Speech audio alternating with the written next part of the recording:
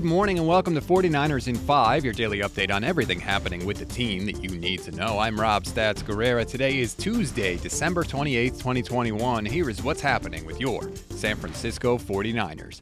Oh boy, is there a lot happening with your San Francisco 49ers. Kyle Shanahan had his weekly conference call yesterday and just sort of dropped in there among the other injuries. Oh, by the way, Jimmy Garoppolo is dealing with a thumb injury coming out of the game. Now, Kyle was specifically asked during this conference call, is Jimmy Garoppolo's thumb broken? Here's what he said. No, I mean, it's a thumb sprain, so I think you guys know how those are. I mean, it didn't feel great today. Wasn't able to throw today, and see how it is on Wednesday. Hopefully it'll get better. Okay, a sprain. That sounded fine, except a couple hours later, Adam Schefter tweets, quote, Jimmy Garoppolo suffered a right thumb UCL tear along with a fracture per source. So that's interesting. You've got Kyle Shanahan saying one thing.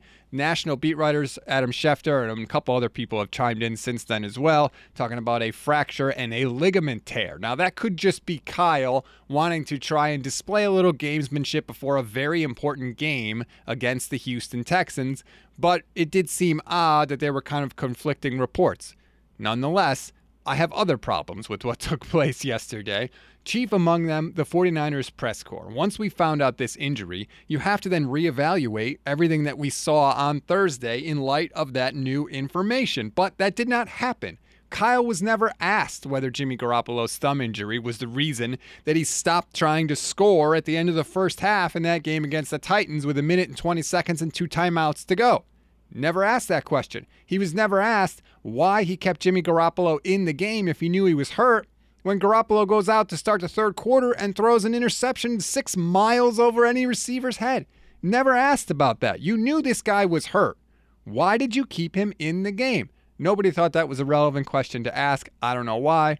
Obviously, very, very frustrating. Oh, by the way, at the end of the conference call, Kyle Shanahan also said that Trey Lance broke his finger in the preseason, and now it has since healed. That is not what we heard when Lance initially hurt himself. Once again, 49ers being sketchy with the injury news. But let me play more of what Kyle did say, because he started talking about Trey Lance, and I assume that's what you want to hear now that it looks like, we don't know, looks like Trey's going to start against Houston. Kyle Shanahan said Trey has been looking really, really good running the scout team. This last month of Trey has been his best consecutive 4 weeks of practice since we've had him. He's had a number of good days, and he's had some bad days, like most guys do, but as far as his consistency and stuff, I feel this last month has been his best. All right, that's all well and good. Our own Kyle Posey asked Kyle specifically, what areas has Trey Lance improved in since we last saw him? Throwing the ball better, making the right decisions better.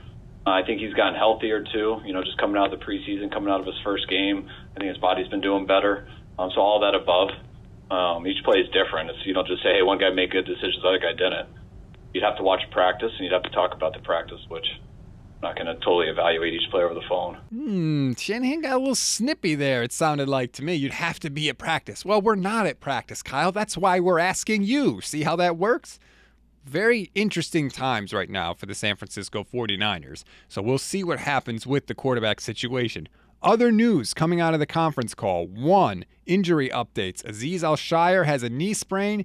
He is probably not going to be back in the regular season. So if the 49ers don't make the playoffs, we have seen the last of Azeez Al-Shaair for this year. The Niners are more hopeful next week in terms of Dre Greenlaw coming back from his injury, so he probably won't be able to go against Houston. But on the plus side, Elijah Mitchell does have a chance to play this week, which would be huge if, in fact, Trey Lance is under center, because obviously we know the 49ers want to run the ball.